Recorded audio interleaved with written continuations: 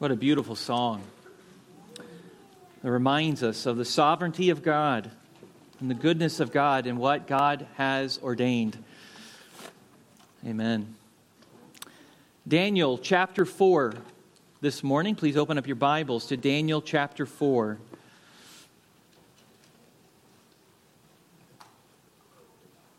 Let's ask the Lord's help once again. Father, as we have just sung, you have ordained for these people to be gathered in this room on this day. And God, we pray for your will to be accomplished through the preaching of your word.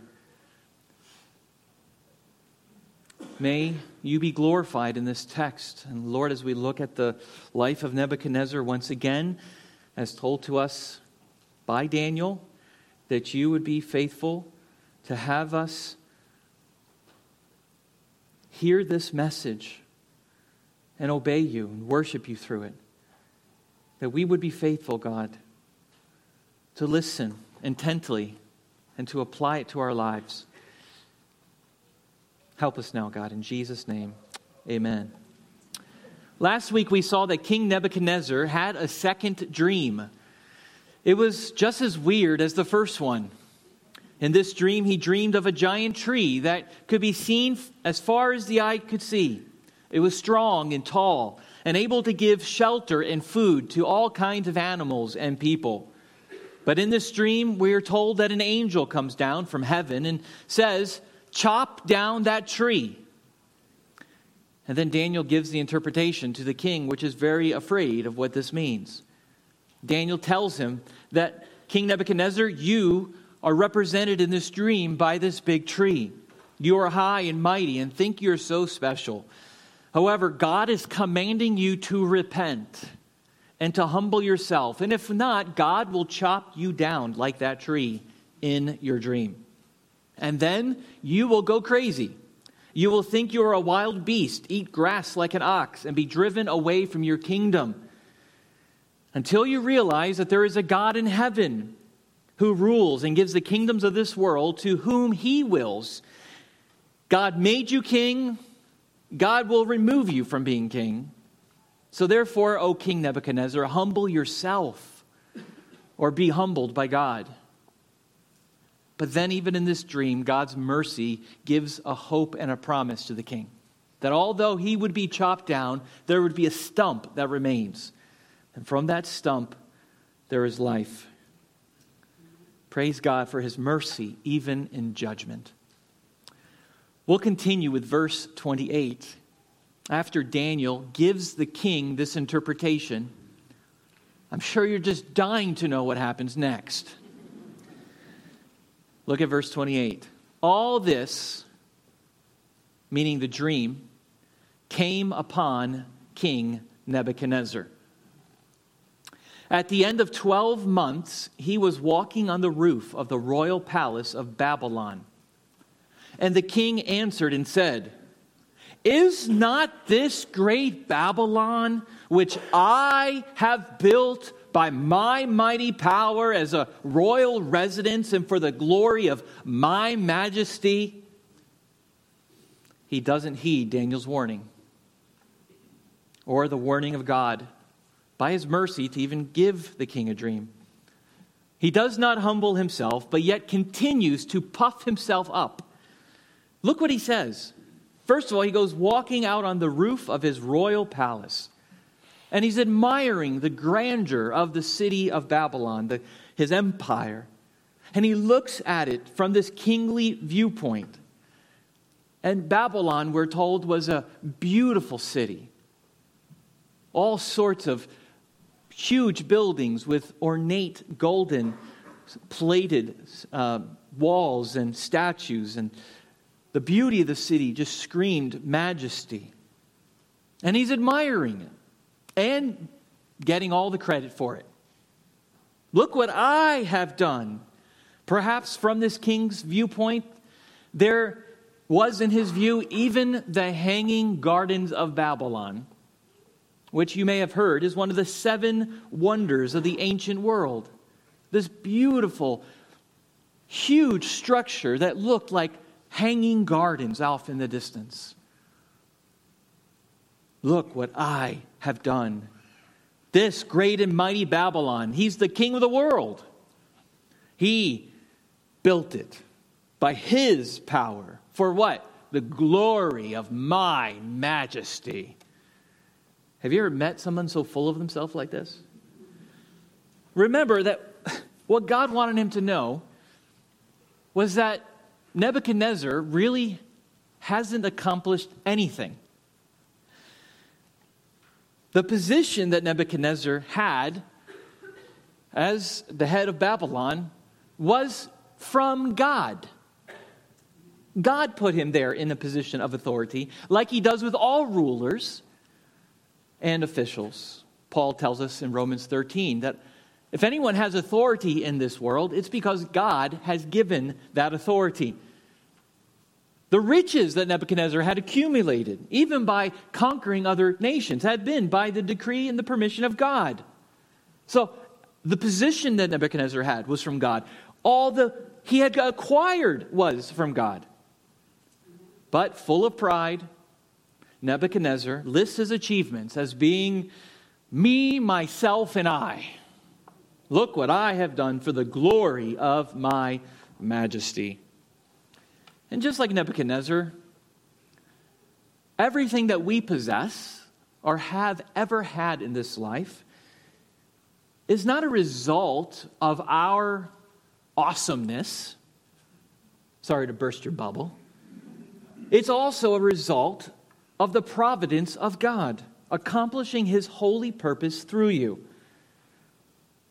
Every achievement, ability, position, job, talent that you possess has been given to you by the decree of God, by his providence. And it's not for your glory. It's for his. And this is what separates those who know God and those who don't. Those who know God have known that we belong to God.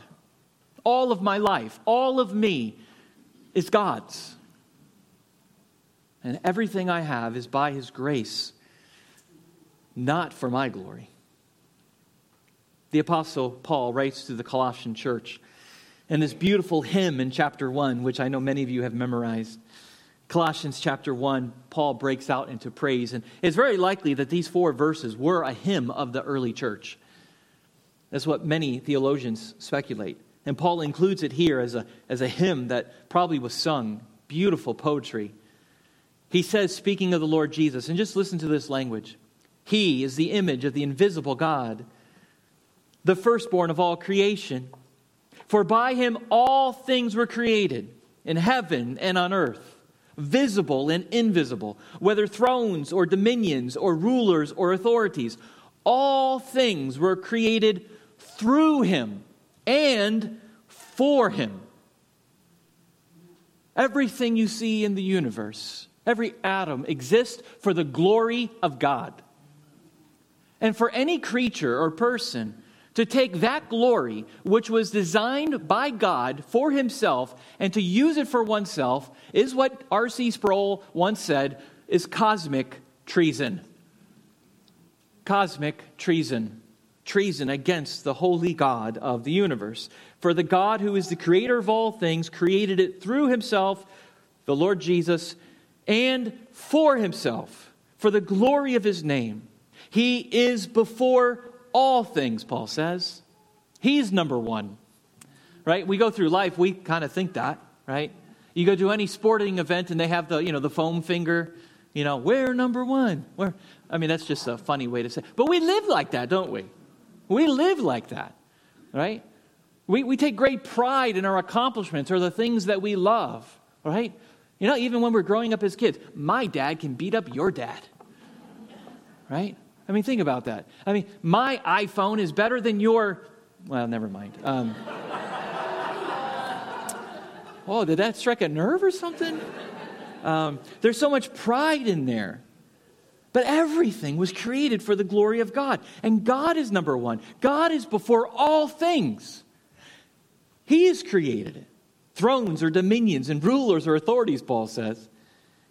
And in him all things hold together. He is the head of the body, the church. He is the beginning, the firstborn from the dead, that in everything he might be preeminent.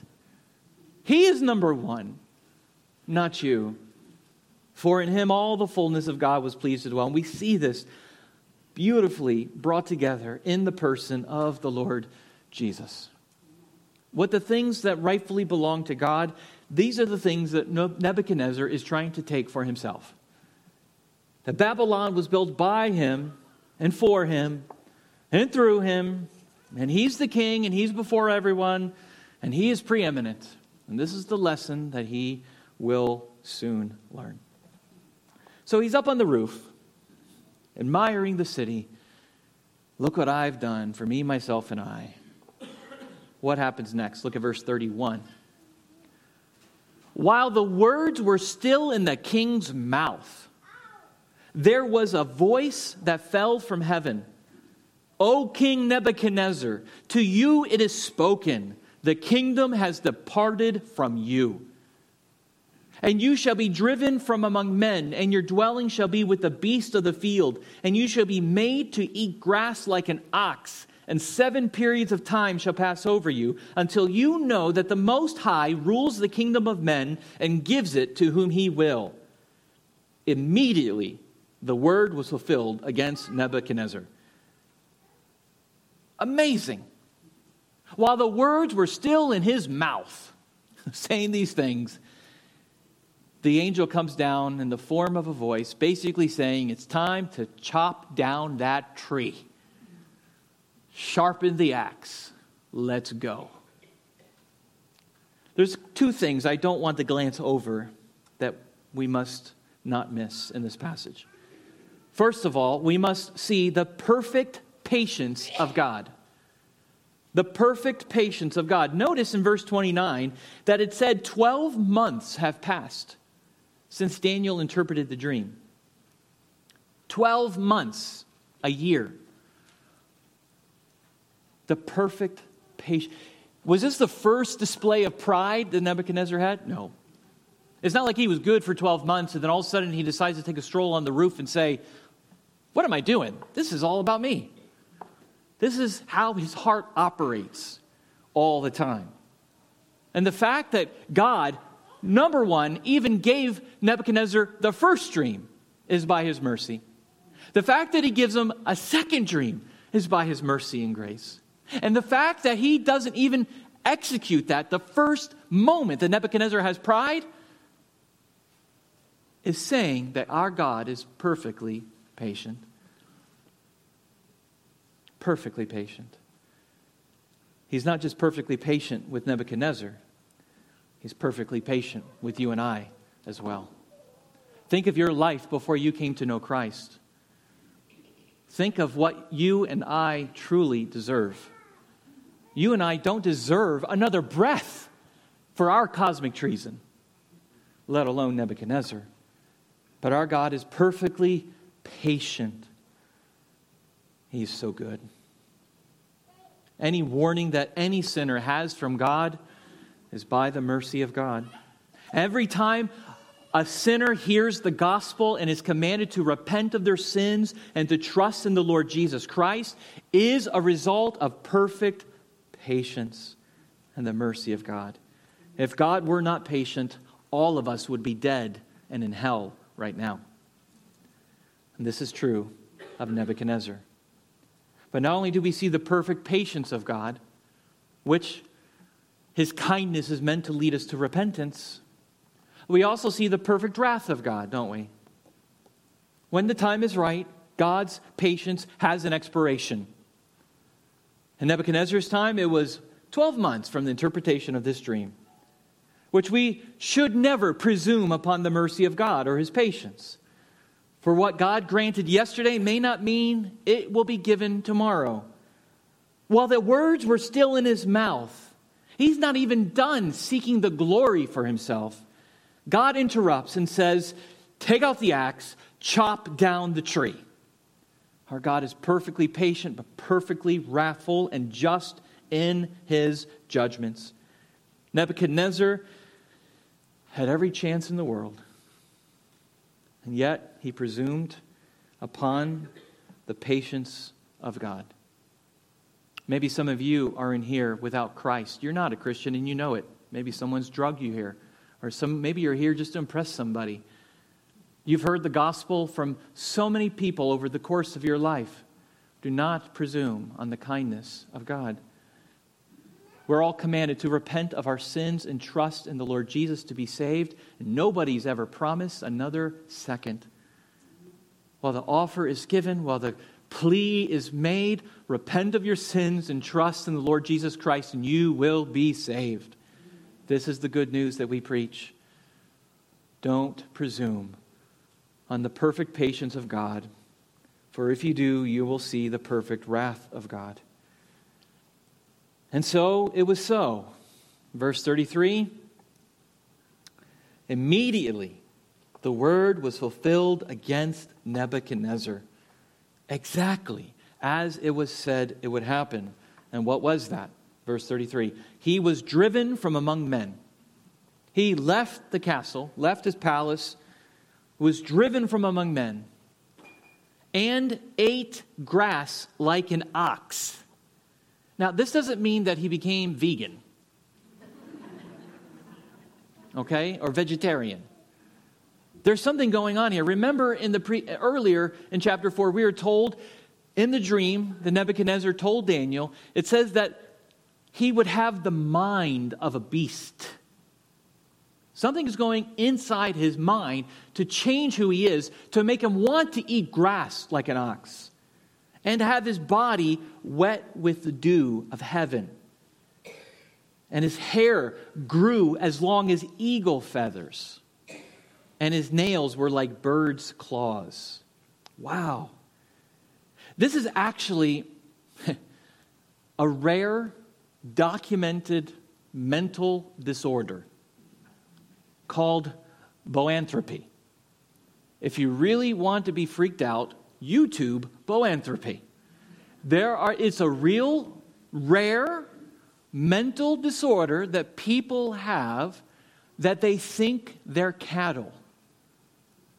And they crawl on all fours and eat grass. This is what's happened to Nebuchadnezzar. The judgment of God has fallen upon him, and God has inflicted him with a mental disorder to think that he has eating grass and thinks that he's a beast. He goes from the high royal palace to sleeping on the ground in the dirt. His hair grows extremely long. Tells you the amount of time he was in this condition. No haircuts. His nails were as long as claws. The image of Nebuchadnezzar no longer appears as a giant tree, towering over the world, giving shelter and protection. He is now the tree that has been chopped down, laying on the ground. A tree that's chopped down, what is it good for? It just decays, it dries up, unless you chop it up and use it for firewood. A tree that's chopped down is done. This is what's happened to him.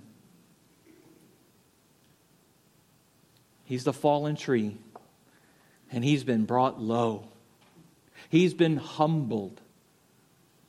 His nails, his hair, his diet. He's crazy. Humility is a funny thing, isn't it? The wrath of God is not something to take lightly. He was to stay in this position for 7 periods of time, we're told. And until he knows what the truth is. Now, whether that, we said last week, it doesn't matter whether that means 7 years or 7 seasons. There's different opinions on that. Really, it doesn't matter to the text. All we know, it's long enough that all this hair and nails grew so long. What we do know and can confidently say is this. God was not going to shake him loose a second too soon. The perfect patience and wrath of God. Nebuchadnezzar was not going to escape this before God was done with him. Why? Because God is the king. And Nebuchadnezzar is now learning that he is subject to him. Period. But there's hope. Because in the dream, there was a stump that remained bound with iron and bronze. The imagery of metal and bronze says that this tree was kind of protected so that nothing else could affect the stump. It was encased in this metal. Even though God is judging Nebuchadnezzar, there is hope for Nebuchadnezzar because there's still a stump that's alive. Hopefully, once he gets his senses back, the stump will grow as it was intended to grow. Would there be an end to his humility? This is what the tree promises. And we get the story. Look at verse 34. At the end of the days, I, Nebuchadnezzar, lifted my eyes to heaven, and my reason returned to me. At the end of the days, the 7 periods of time, he lifts his eyes to heaven, and he gets his sanity back. One of the marks of humility that we see here and we see in our life is that instead of looking down on other people as being beneath you, you look up above. First thing we see Nebuchadnezzar do. I lifted my eyes to heaven. Why is he lifting his eyes to heaven? Because he knows who's up there. And he knows who's up there is over him. That he is the true king and he has the power and dominion more than he ever had. He's humbling himself. He knows now his proper place. He is not that guy. He is not that God. Instead of looking down on other people as being the God that he thought he was, he's looking to the true God. One of the marks of humility is instead of looking down on other people, you look to God. You look up to God and realize that you are not above anybody else. In fact, there's someone far above you. True humility is not attained. Listen to this. This is so crucial. True humility is not attained by comparing yourself to other people, but in comparing yourself to God. This is what Nebuchadnezzar is doing here. He's not looking at all the other kings in the world. He's not looking at all his palace officials or his people in his kingdom and saying, boy, I'm even below them now. No. Which he is, really. Living like a beast, driven from among men, outside of society. He's not looking to other people and comparing himself and saying, oh, look how humbled I am. No, he's looking to God. He's looking to heaven and saying, I am nothing like that God. That's the same God who I saw rescue Shadrach, Meshach, and Abednego. I'm nothing like him. Same thing happens when someone becomes a Christian, when someone becomes saved. They stop comparing themselves to other people. You know, you shared the gospel with someone and you ask someone, are you a sinner? And they say, well, no. I mean, I haven't done anything that bad. What are they doing? They're starting to compare themselves to other people and their sins. Well, I've never killed anyone. I've never cheated on my wife. I'm a good person. Good in relation to who? You might be a better person, humanly speaking, than other people on this world. But when you stand before God at the great white throne judgment, you are not going to be compared to other people. You are going to be compared to the only standard that matters. And that is the holy God of the universe. He is the only standard that matters. True humility happens when someone gets saved, when someone becomes a Christian, they humble themselves to realize that I am a sinner who has fallen short of this glorious God. I have offended him. I have broken his law. I have committed treason against him. And now I am comparing myself to him because I stand accountable to him, not to anyone else, but to him. And I need to humble myself to realize that I'm a sinner who has fallen short and beg for mercy for this God. Because I stand at his mercy. When you compare yourself to others, you might find yourself you're not that bad after all.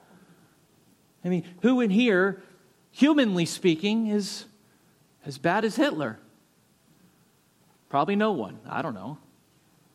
Then we'd say, oh, okay, we're all good then. I mean, Hitler, that's a bad guy. We're good. No. God's not going to judge you according to the evilest people on the world. He's going to judge you according to the standard bearer, the one who has come to live in righteousness, the one who has come obedient to the law of God, the one who has come to die on a cross for our sins. And if you have rejected that one, you have missed the mark, and you will be held accountable as such. This is very similar to what happens in a parable that Jesus tells in Luke 18.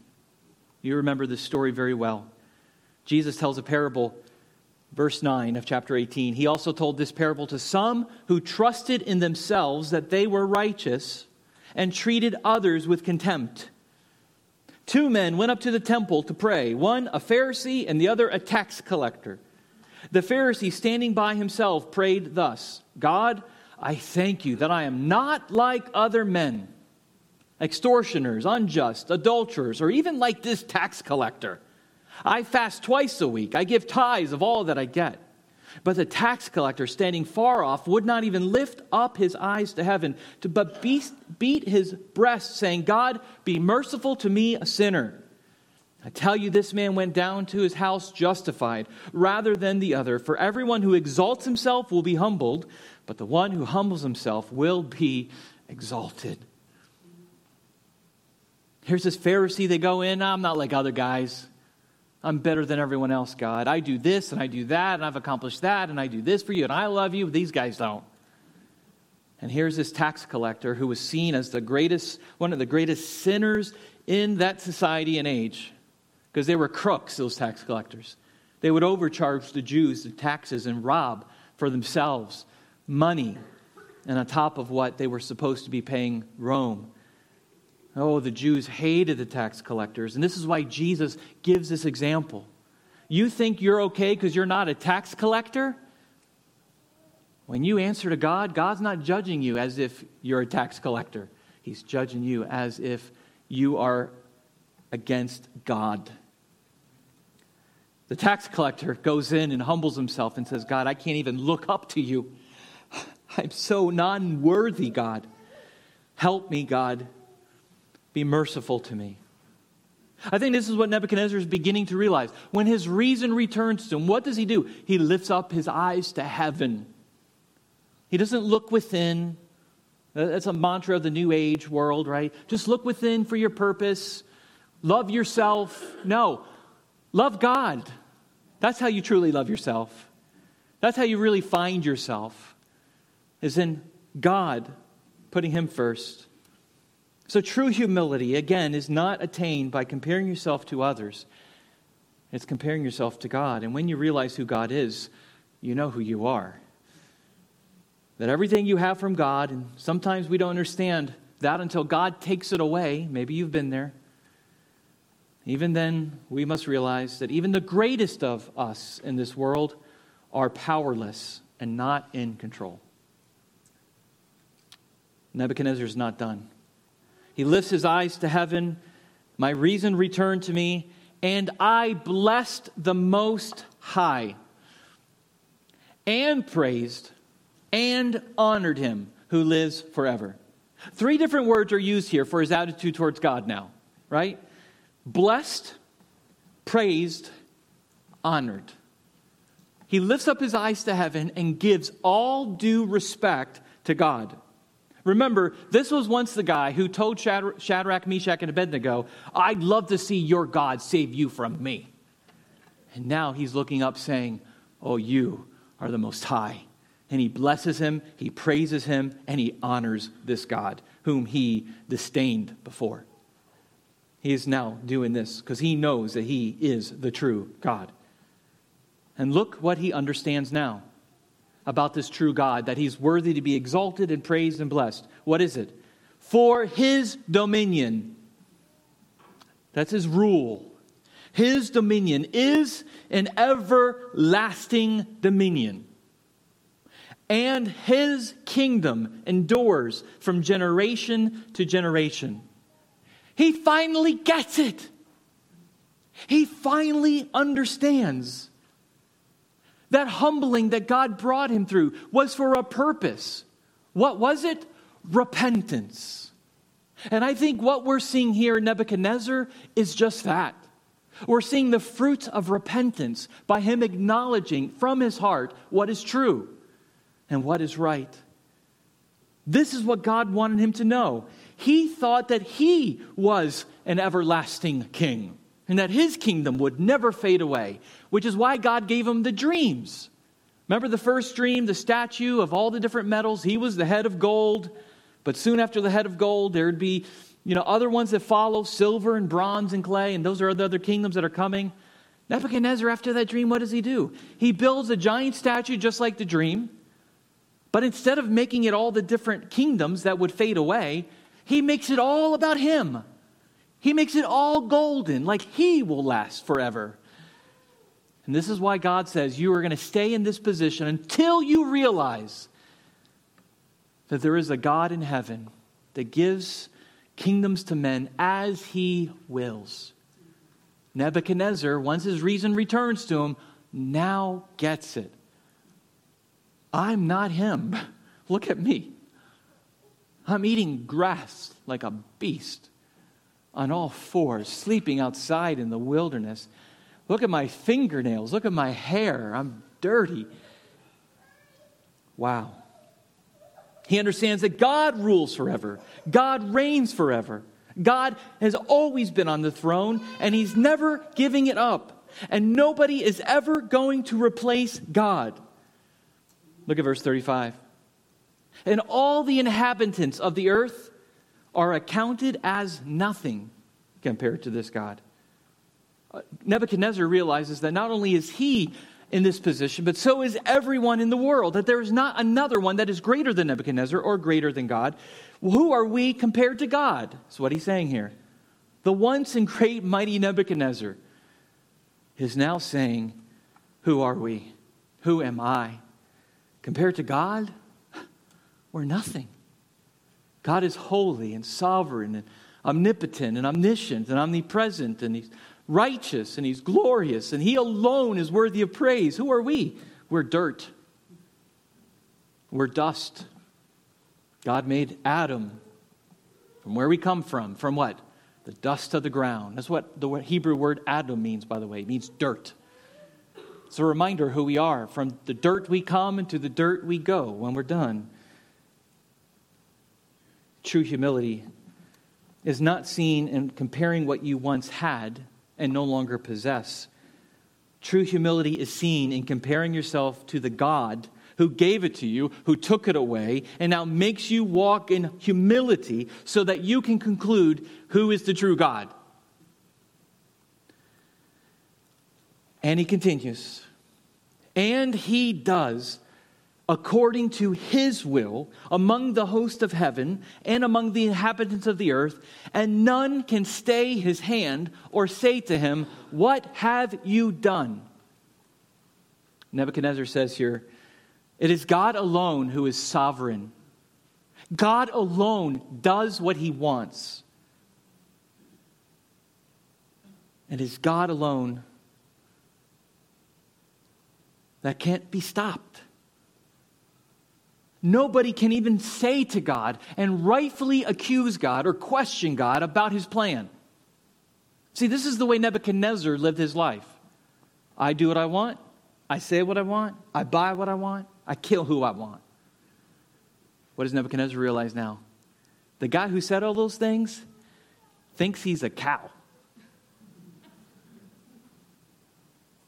The guy who commanded other people is now being commanded by God. True humility is acknowledged when you understand that God's ultimate worth compared to us is nothing. We are so low and he is so high. There was a time that nobody dare question Nebuchadnezzar. There was a time in which Nebuchadnezzar realized that there was nothing he couldn't do. But now he realizes that only God can do that. Nobody can stop God. Look at me. God stopped me. Nobody has the right to question God. I thought nobody had the right to question me, but look, I was wrong. Once he realizes this and confesses this, look at verse 36. At that same time, my reason returned to me. And for the glory of my kingdom, my majesty and splendor returned to me. My counselors and my lords sought me, and I was established in my kingdom. And still more greatness was added to me. God left the stump, so Nebuchadnezzar can repent. Sometimes God chops down our lives to humble us, where we have no other place to turn but Him. Think of your life and His mercy, the places that He has brought you, the things that have happened to you. The kindness of God is meant to lead us to repentance. And so what happens to Nebuchadnezzar? He is restored. Everything that he had before is given back to him. He returns to being the king. And he gets back in power. And that's all we know. I wish there was chapter 5 is about Nebuchadnezzar and say Nebuchadnezzar led the nation in repentance and revival. Doesn't say that. All we know is that God gave him back what he promised, just like he said, I'm leaving the stump, turn back to me. But remember, I said last week that chapter 4, verses 1 through 3, remember I said, this is the end of the story. It's kind of a weird way to start the story, right? Verses 1 through 3, it tells us what happened at the end, the conclusion. If you remember, look at verse 1 of chapter 4. King Nebuchadnezzar, to all peoples, nations, and languages that dwell in the earth, peace be multiplied to you. It has seemed good to me to show the signs and wonders that the Most High God has done for me. How great are His signs, how mighty His wonders. His kingdom is an everlasting kingdom, and His dominion endures from generation to generation. That's only something he knows after going through what he just did. Chapter 4 gives a conclusion. The middle of 4 tells what happened. And then we get back to the conclusion of how he repented and turned back to God. And now in verse 37, now I, Nebuchadnezzar, praise and extol and honor the King of heaven, for all his works are right and his ways are just, and those who walk in pride, he is able to humble. That's the point. That's the point of this story. Nebuchadnezzar serves as an example to us that if you walk in pride, God is able to humble. And as we said last week, there's only 2 options. Pride always ends the same way. It always ends in humility. You either humble yourself or you be humbled by God. Nebuchadnezzar chose the being humbled by God route. And it didn't work out well for him during those times. But in the end, the goodness of God led to repentance. And now he has given grace to someone as evil as Nebuchadnezzar. Which, by the way, if God can change the heart of Nebuchadnezzar, is there anyone who he can't change? And you know of some hard people in your life, don't you? You know some people who you've shared the gospel with again and again and again, and you're like, there's no hope for them. They're done. There's no hope for them. If they're still breathing, there's hope for them, friends. The perfect patience of God. Never give up. Never give up. Keep going. Keep preaching. Keep loving. Keep sharing until their dying day when the perfect wrath of God is executed. Nebuchadnezzar is such a proof for us that there is hope even for the most wicked people. That we ought to pray for our leaders and officials in all places of government and family members and friends and neighborhoods and all peoples. If God is able to humble such a prideful man as he can do it for anybody. Like James reminds us, but he gives more grace. Therefore it says, God opposes the proud, but gives grace to the humble. You want the grace of God? You have to humble yourself. Realize you're not God. Realize you need a Savior. Realize you need, and everything you have is from Him. And in a minute, that could be taken away. Don't you walk through this life with a strut, because you will soon be walking with a limp, as a reminder of who is God and who is not.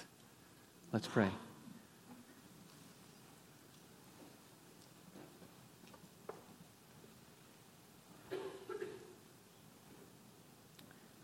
Oh God, thank you. Thank you for this beautiful story of the humbling of Nebuchadnezzar, his repentance, and his restoration. Lord, we'd love to know more. We don't know any more than what's here. But we're grateful for the great lesson we can learn in this story through this man. Help us, God, know what it is in our lives we ought to do. For those of us who are walking with a strut because we're so full of ourselves, God, help us to humble ourselves, to bow the knee to King Jesus, to daily trust in Him.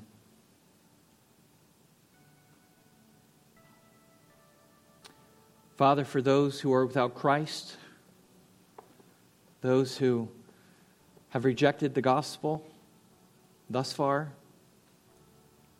Lord, we are never giving up hope.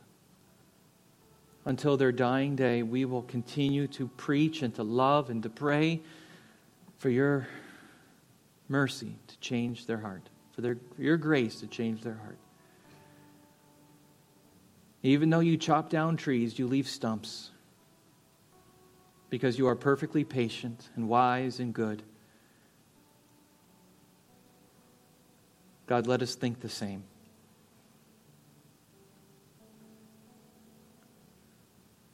Draw sinners to repentance through true humility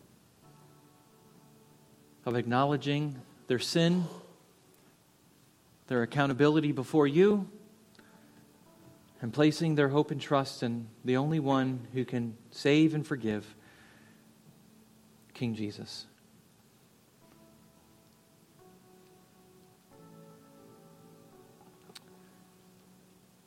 Our worth is not in what we own. All we have is from you. In Jesus' name, amen.